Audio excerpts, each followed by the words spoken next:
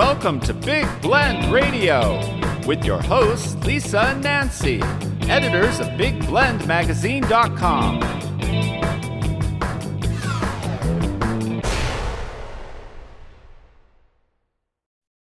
Hey everybody, welcome to Big Blend Radio's Writers and Authors Show. We air this show every second Wednesday with our friends over at Books Forward. I encourage you to go to booksforward.com. And today we're excited to welcome Doctors Marisa and Simon Cleveland. No, we're not getting a checkup, but they're smart people, let me tell you. Very excited because they've got a new book out. And in fact, it's out a day now, for a day, a full day. It is called There Is No Box, A Practical Guide for the Relatable Leader. That's something really important, I think, in these times, whether we're thinking politically or in a business atmosphere, even in the education atmosphere. We got to think about our leaders. And if you're a leader, are you relatable to your team?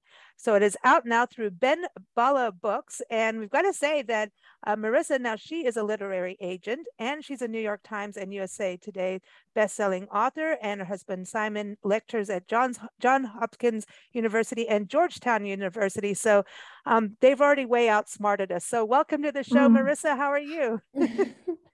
Oh, thank you so much for having us. We really appreciate it. I am doing well today. Great. Good to have you. Welcome, Simon. How are you doing? Thank you so much, Nancy. I'm doing great. Wonderful introduction. Thank you, Lisa, as well.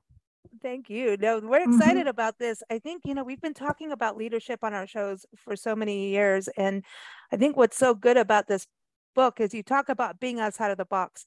And the first thing that as I started reading it, it just reminded me, and I know that you lecture, Simon, so you may understand what I mean about this, but when you're in school, you have the typical humdrum teacher, right? And I'm not knocking teachers, everyone. No, I'm not. There's a teacher where you kind of fall asleep, and it used to happen mostly in history because it's always learn this date and blah, blah. Yeah. But then you'll have a teacher that makes you think and gets you excited. Maybe you're going to learn by staging a play together, or it really challenges you, yet is on your side. So you're allowed to fall down and, and then get back up, but really motivates you to move forward. So Simon, I'm going to go to you with this since you lecture. I feel like that's kind of, you want those leaders today, is that we can go into uncharted territory together. We're going to be able to think outside the box and kind of be safe to do it. Would you agree with that? Yeah, I mean, the one thing as a teacher, as you mentioned, is that we need to be able to connect with our students, and we need to be able to address a variety of learning styles. And students are different; they come from different backgrounds, and so we, as an instructors, we need to understand their starting lines. And if we do, then we become more relatable. And by becoming more relatable, we can communicate with them and connect with them to a degree where we'll become memorable with our examples and our lessons. Just like you mentioned, there's this one teacher that you would remember throughout your life, and it's only that person who was able to connect and understand where you started and where you're trying to go, and to help you along the way. So I think that's the important part. The same thing with leaders is what we are talking about in the book, is that we need to understand the starting lines of the people we are interacting with. And only by doing that can we begin to establish a rapport with them and to communicate with them compassionately, so that we can obviously touch their lives and eradicate bad leaders. I think that's one goal that we have with Marisa. So I think, isn't it the same, in the classroom, to me is in a way the same as a workplace, as far as you have a whole lot of different people. You have different sexes, you have different races, you have different beliefs, you have different economic backgrounds. So when you're going to lead, you have to know all of those people in some way. You can't just put them all together and treat everybody the same. I don't think that works anymore. Yeah, I think Marissa's got some really good points about being culturally agile. And I think she could talk about that specifically. What does this really mean to us? Yeah, but Nancy, you bring up some really great points about being in the classroom. I was a high school teacher for a number of years. And in fact, one thing that I do mention in the book, not to, give too much away about the book, but was when I was in high school, I started up in Northern Virginia in the classroom, and then I moved to Florida, and it was a complete cultural shock to me. And one thing about, when Simon and I are doing like our research, because we've been researching leaders for a long time, and we basically are like the curators. We curate all of the theories and articles that are read, and we study other leaders, and we look, and somebody was like, well, you are the leader, you're the teacher in the classroom, like you close the door, it's just you and those children. And that's exactly what relatable leadership is about. It's about knowing how to reach 10 different leaders in 10 different ways. Like you have to be able to teach a concept to 30 different students in 30 different ways, because they're not all going to understand the way you teach naturally, and they're not all going to learn the same way that you learned. So that's a core concept in our book, is exactly hitting on that teacher-student relationship. And what led you both to write this and then write it together? I know, Marisa, you've written before, obviously, bestseller, and she's a literary agent. That does not hurt. But and both of you with your teaching backgrounds, that it doesn't hurt either. And it's very easy.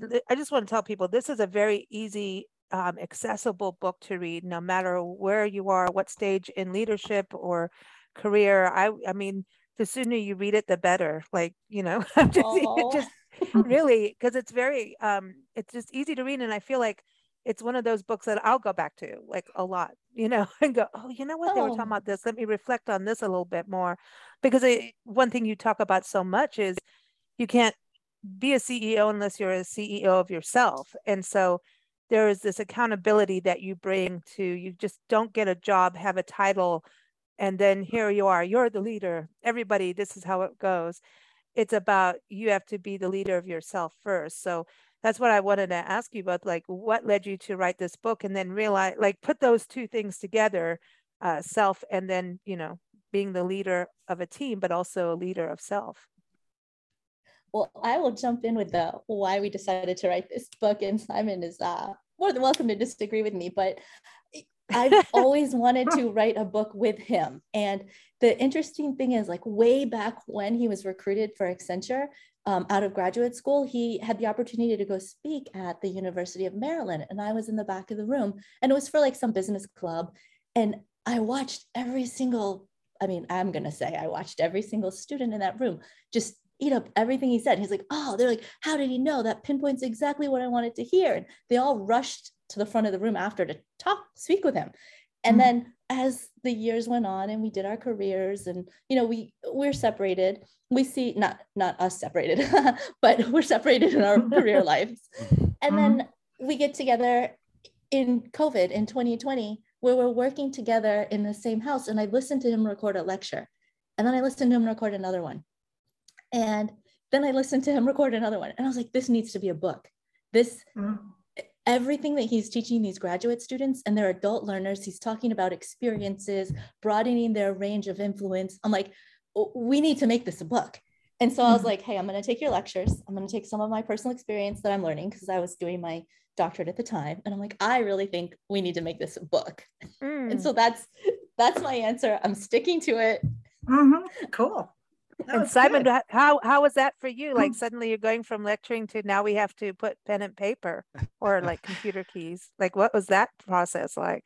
I mean, I really enjoyed working on this book with Marisa. And, as I was going through this experience, and we were formalizing our framework, and we were talking about what are the 5 key principles, we were thinking more about the fact that leadership needs to be an authentic type of experience. And we have both worked in both in government and in education and private sector. And we have been exposed to bad leaders for many years, and have found out that, when you socialize with these individuals outside of work, they turn into completely different people, and you could definitely connect with some of them. So at the center, at the core of it all, and what we'll find out in the book is that we are talking about a behavioral change. Leaders need to be who and authentic to themselves. And it starts, like you mentioned, with being the CEO of your own life, but you do not become a duplicitous personality and change completely in front of your followers or your employees when you're at work, and then when you go home you become somebody else. Instead, you embody and you become who you are everywhere you go, and you change your nature and your personality to be that leader everywhere. And then you don't have to pretend to act differently with your employees or the people who follow you, because that takes so much more energy and it's so much more not authentic. People are not stupid. They can zero in and find out when you're not being true to yourself. But if you are following these 5 principles, and if you are growing into that, becoming that leader, then you will be authentic. People will resonate, will come to you, and they'll follow you wholeheartedly. And then you'll be able to really kind of lead them on the path and accomplish the objectives of whatever you set your mind to in your organization, in your community, and your family. But it does happen at that behavioral change, realizing that that's not a kind of a tool set that you reach into and take out for specific leadership skills, but you become that authentic leader everywhere you are, and you become that mentor constantly. Well, I have to go back to one of my first jobs, and a manager that I just used to study him because I thought he was so weird. I was just a kid out of high school, and I went and worked for this firm, and I worked my way up from file clerk to being a bodily injury insurance adjuster for this insurance company in this one office. And I noticed something about him, about how the office was divided. All the salesmen were men, and they were all in a room where you could see them because there's glass cubicles and stuff, and you could see them all. But there was a whole bunch of men in that room. All the file clerks were women, and all the secretaries were women. And then the adjusters had like this row of little offices that you could see. And the adjusters, I was the only woman, everybody else was male. And when the manager talked, every morning we'd have to have the little meeting thing. When he talked to the men, the door was closed and he yelled and there were swear words. When he talked to the group, including women, it's a whole different style. It used to make me laugh because I thought it was really funny that for some reason he thought it was okay to swear and yell at the men, but obviously you can't do that with women, or women are too weak to take that kind of treatment, or he thought it was polite the way he was doing it, pick any answer. But it stuck in my mind as, okay, so you're a leader over here for this, in this manner, and then you're a leader over here in this manner, and I don't trust you at all. That's where my mind went. It's a really interesting observation. Well, this was weird. Well, but doesn't that go with what you say in your book about what you do? It should flow throughout your personal, professional life, should be kind of connected, right? So it's about being an authentic you. It's 100% that you basically just summed up the reason why we have that chapter on embracing the leadership lifestyle, that it's not a trait, it's an actual lifestyle. Mm-hmm. Yeah. I like that. And then also what she was saying, it's like, okay, so we're going to do this to men, but not women. So yeah, that to me gets into the cultural side, being culturally connected. And I know this culturally appropriate, but then let's look at actually connected, I think that's something that we need to look at. I mean, and what I think that we should send this to politicians. I know you work in government, but my first thing was when I saw your book, the media, and I know we've had it for, I think about a month or something. Mm-hmm. I'm like, I want to send this to a lot of politicians, because the leadership, I think when we talk about leadership and you mentioned bad leaders, I think all of us in our minds immediately jumped with a list and going, what, what are you doing? Um, so would you say that this would be good for leaders in politics and government, not just CEOs of a company? I'm sorry, but I just want to go there because I'd like to send it to a lot of different people, because when you lead a community, I think that's really important. If you're supposed to listen, and like you say, look at that lifestyle that you're leading so that it follows through. And I'm not attacking anybody. I'm just saying. No, I do. I agree with you 100%. In fact, the other day, it's really exciting because Simon and I, the next piece of this that we're working on is creating a leadership development workshop for emerging leaders.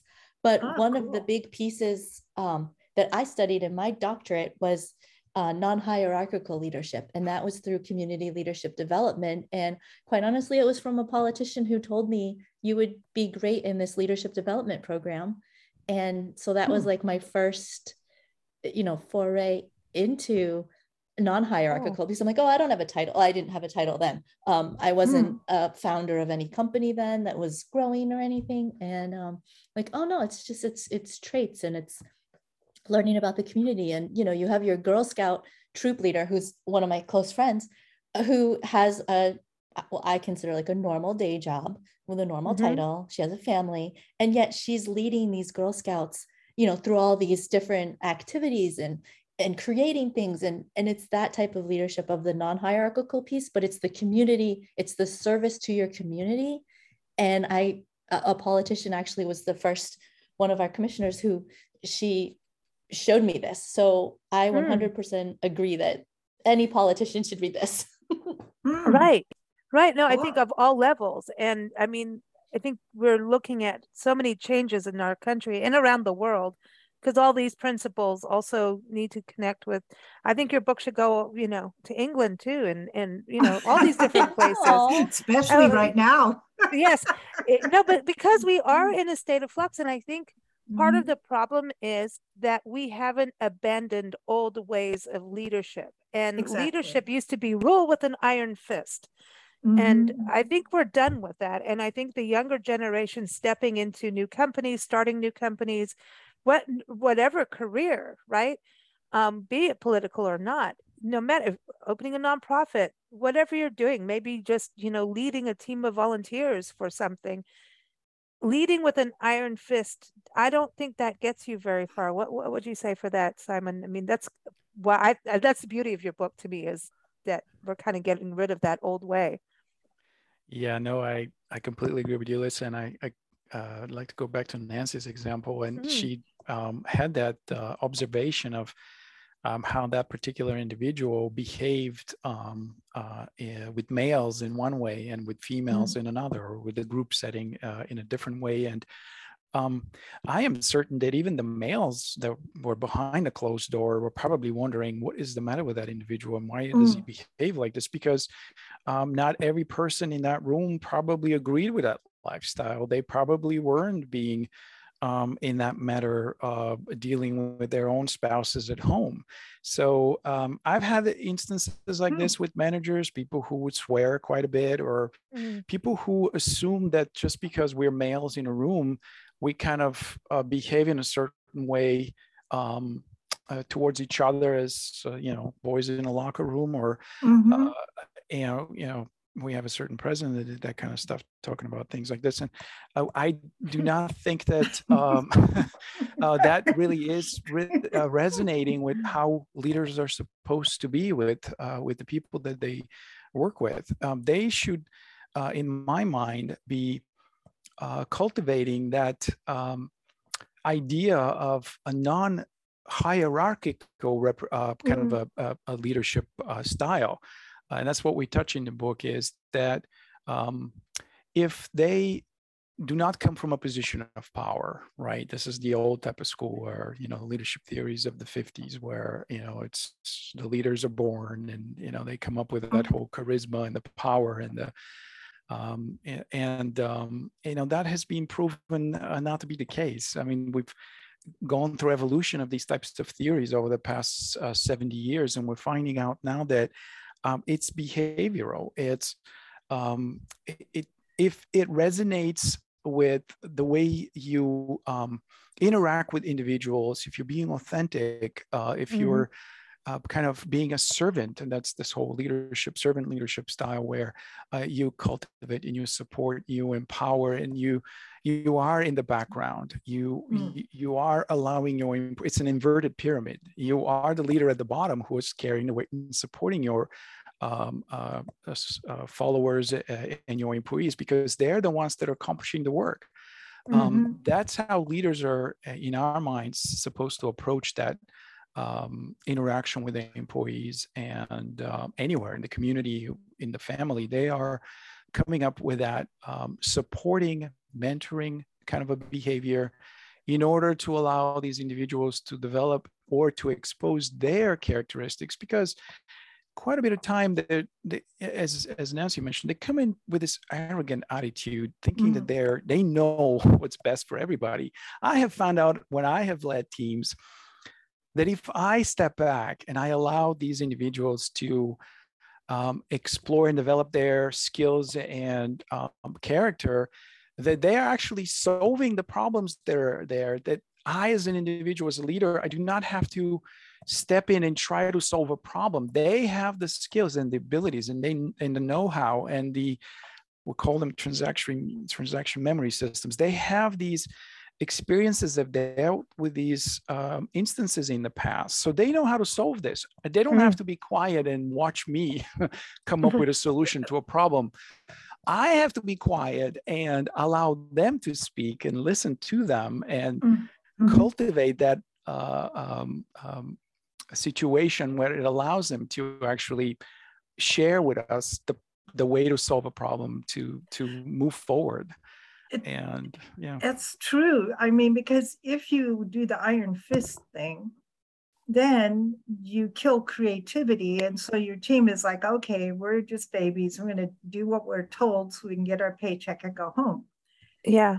You're not going to move forward or bring any new ideas because you're already scared to, because the road to being creative and thinking outside the box has now been cut off by someone who is the boss, manager, with whatever the you want iron fist. Yeah. with the iron fist. And it's okay. So I made my children behave for the day. Now I'll go home, come back to work tomorrow, and children, please behave again the way I want you to.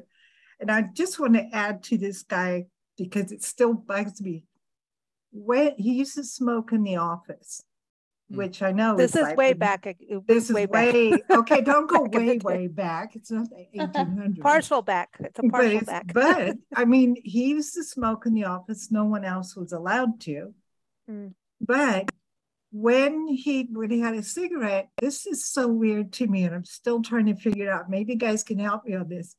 When he was in front of women, he held a cigarette between two fingers, normally with a cigarette pointing out.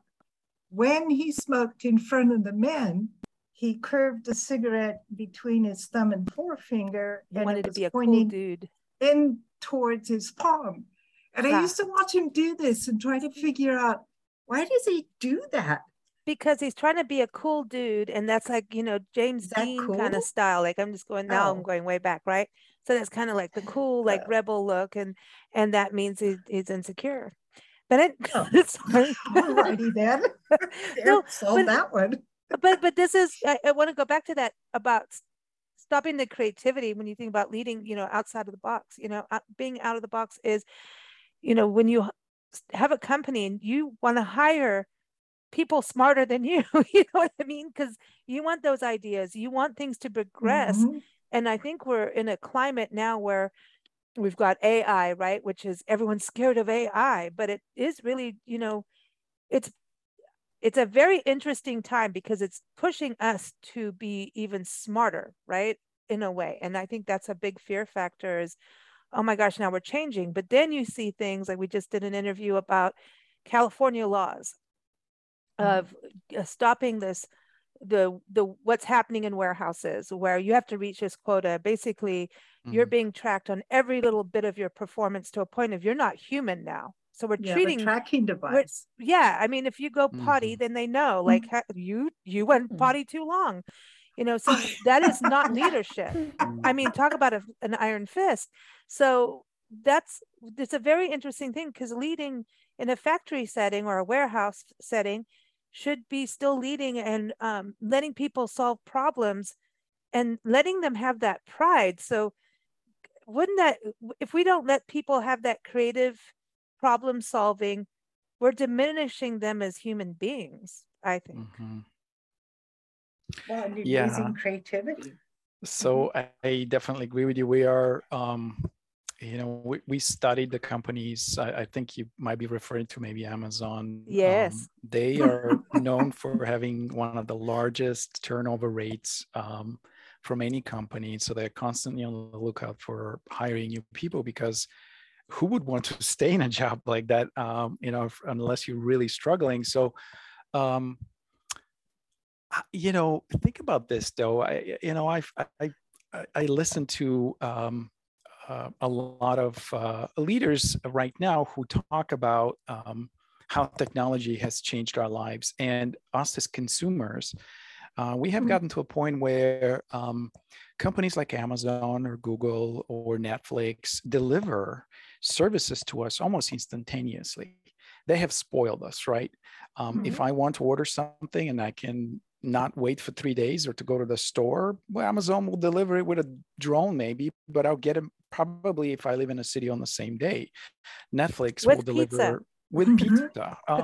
And so there's this whole new model emerging from the business that they are exceeding customers' expectations. They're not just meeting expectations, right? So, and that's why we flock to these companies. That's why we use their services. That's why their stock prices are going up. And that's what is allowing them to a degree to treat these employees, because productivity in the company is an important factor for them to be able to squeeze as much as they can value out, because through these services that people are delivering or through the projects they're working in these organizations, they are delivering value to the company. And these investors, so the marketplace, is focusing on that value.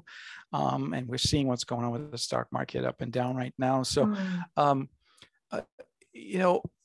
there is, to a degree, this whole idea that the consumer is driving these types of forces in the marketplace to create that whole imbalance between how leaders are leading these employees. But what we're saying is that we are proposing some different types of lessons and plans in our book to how you as a leader can create a vision and how you can still deliver value in your organization by becoming more culturally agile, compassionate communicator, and kind of leading through that non-hierarchical type of leadership style, to be able to deliver value still to your organization and meet your objectives and the expectations for your consumers, your customers, but in a humane way, so that you don't lose your valuable employees. And then you have to go through unionization, and then you have to, end up in the courts, and then,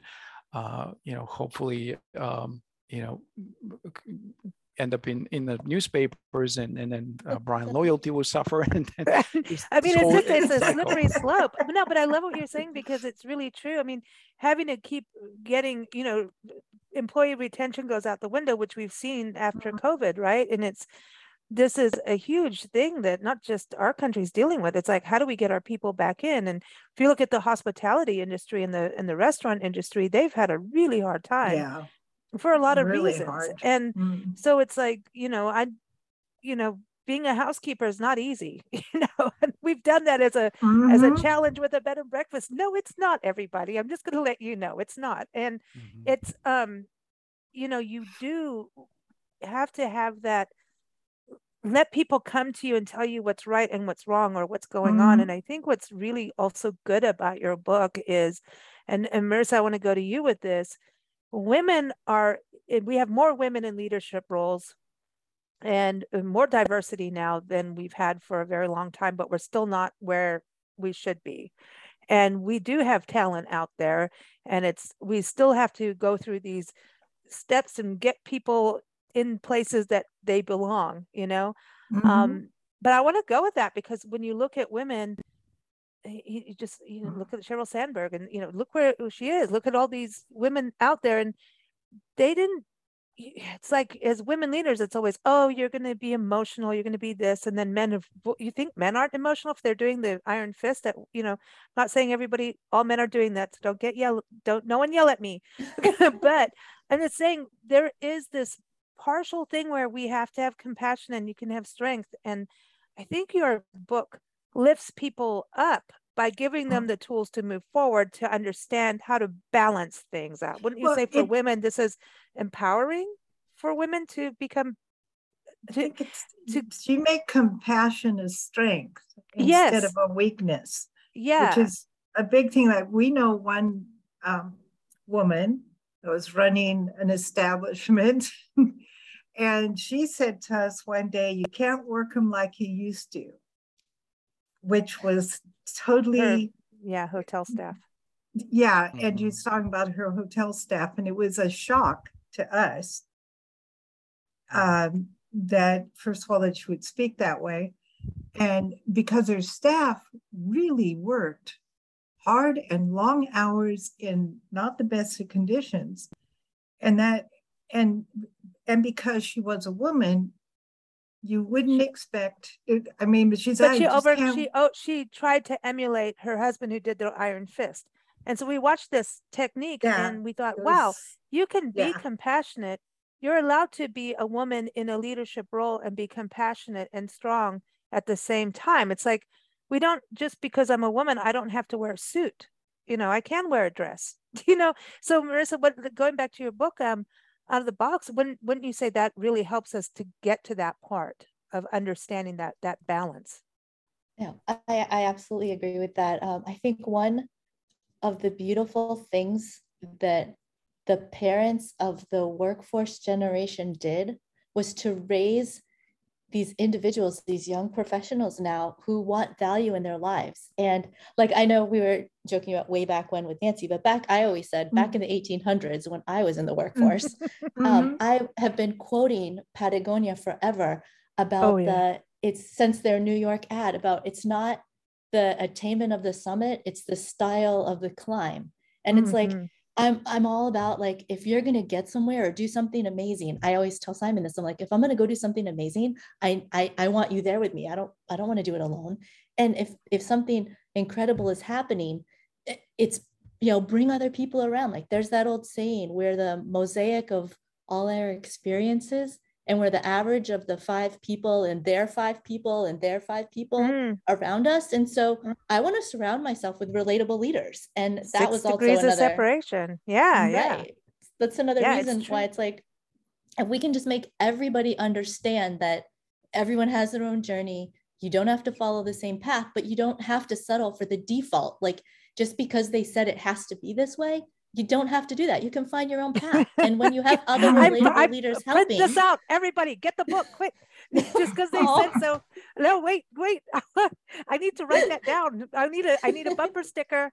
I know. I love, that's why I love There Is No Box, because it kind of went back. Simon and I, we did a Matrix marathon. And I don't know if you know the part about the spoon, like where she's trying to bend the spoon and the guy's like, there is no spoon. And we were like watching it and stuff.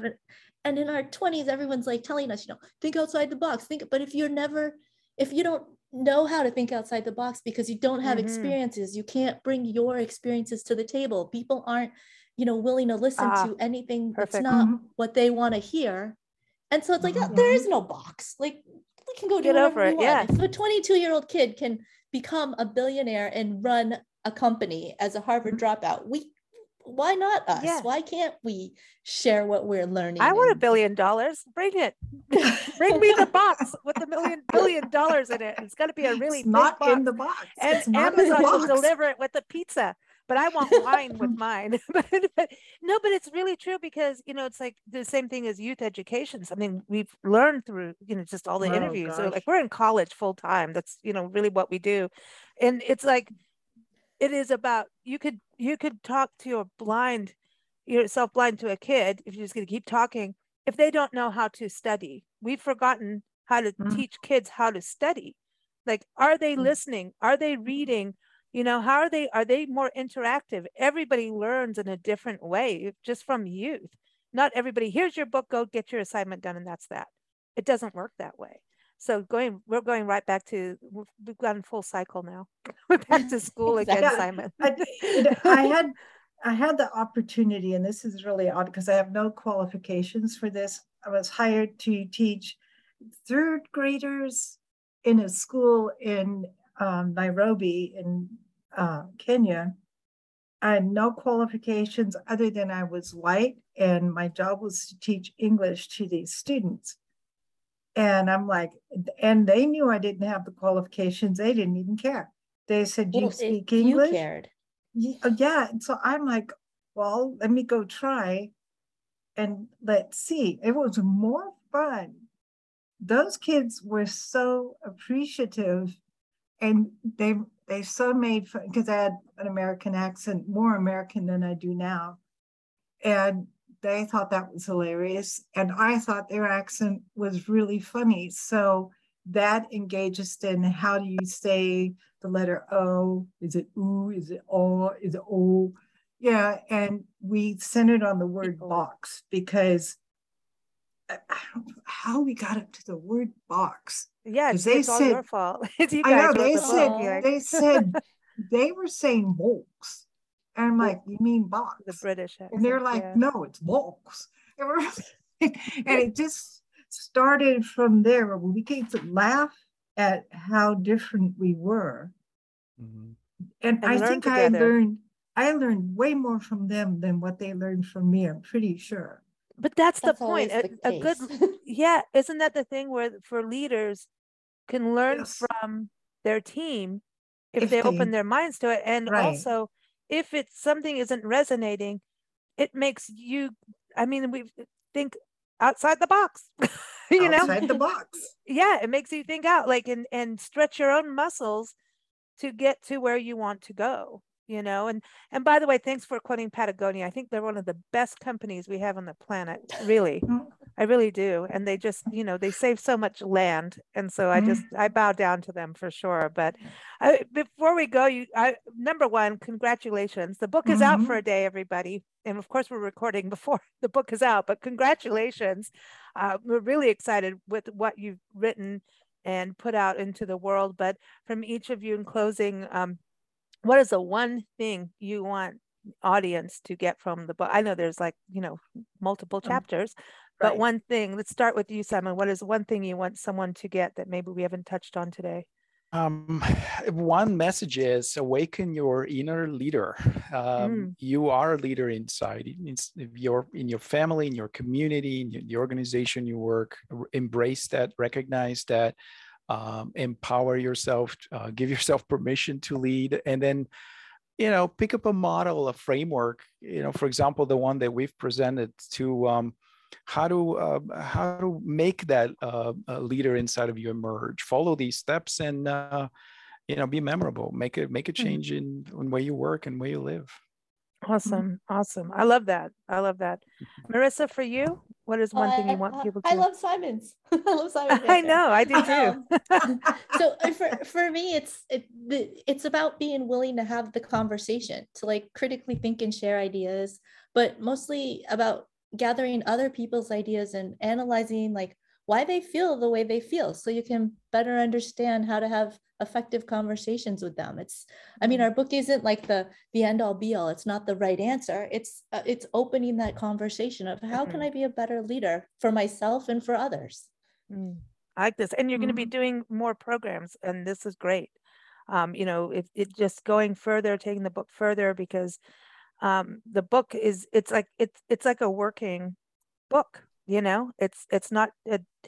It's something that you can keep using, and I see it growing, and I hope you do more, the two of you, because I think you're doing awesome stuff, and that's just my own personal opinion, and my opinion matters.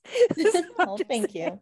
But Marisa, your website, marisacleveland.com, is that the best website for everyone? I know you can get the book on Amazon, but you know, all those great online stores, and also go to your local bookshops and ask them to carry it. But yeah, you guys are all over Instagram. There is no box on Instagram. We like that too. Yes. Marissa's on TikTok, and you know, she is a gymnast, so she might show us how to do some flippity dippity tricks. Yeah.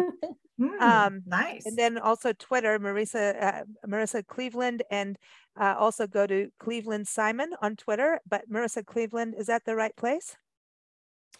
Yes, that's a great place to go. Okay. You're all over the place, and we'll make sure everybody gets that all connected. But thank you both for joining us, and have a wonderful journey with your book. Yeah. Thank you, Lisa. Thank you. It's Thank been you a so pleasure. much for Thank you, having Nancy. us. Hey, everybody. Also, keep up with booksforward.com. They're awesome. We love them. We've been working with them for over, I'd say about 20 years, something like that. They really represent the best authors, and you have two of them on the show today.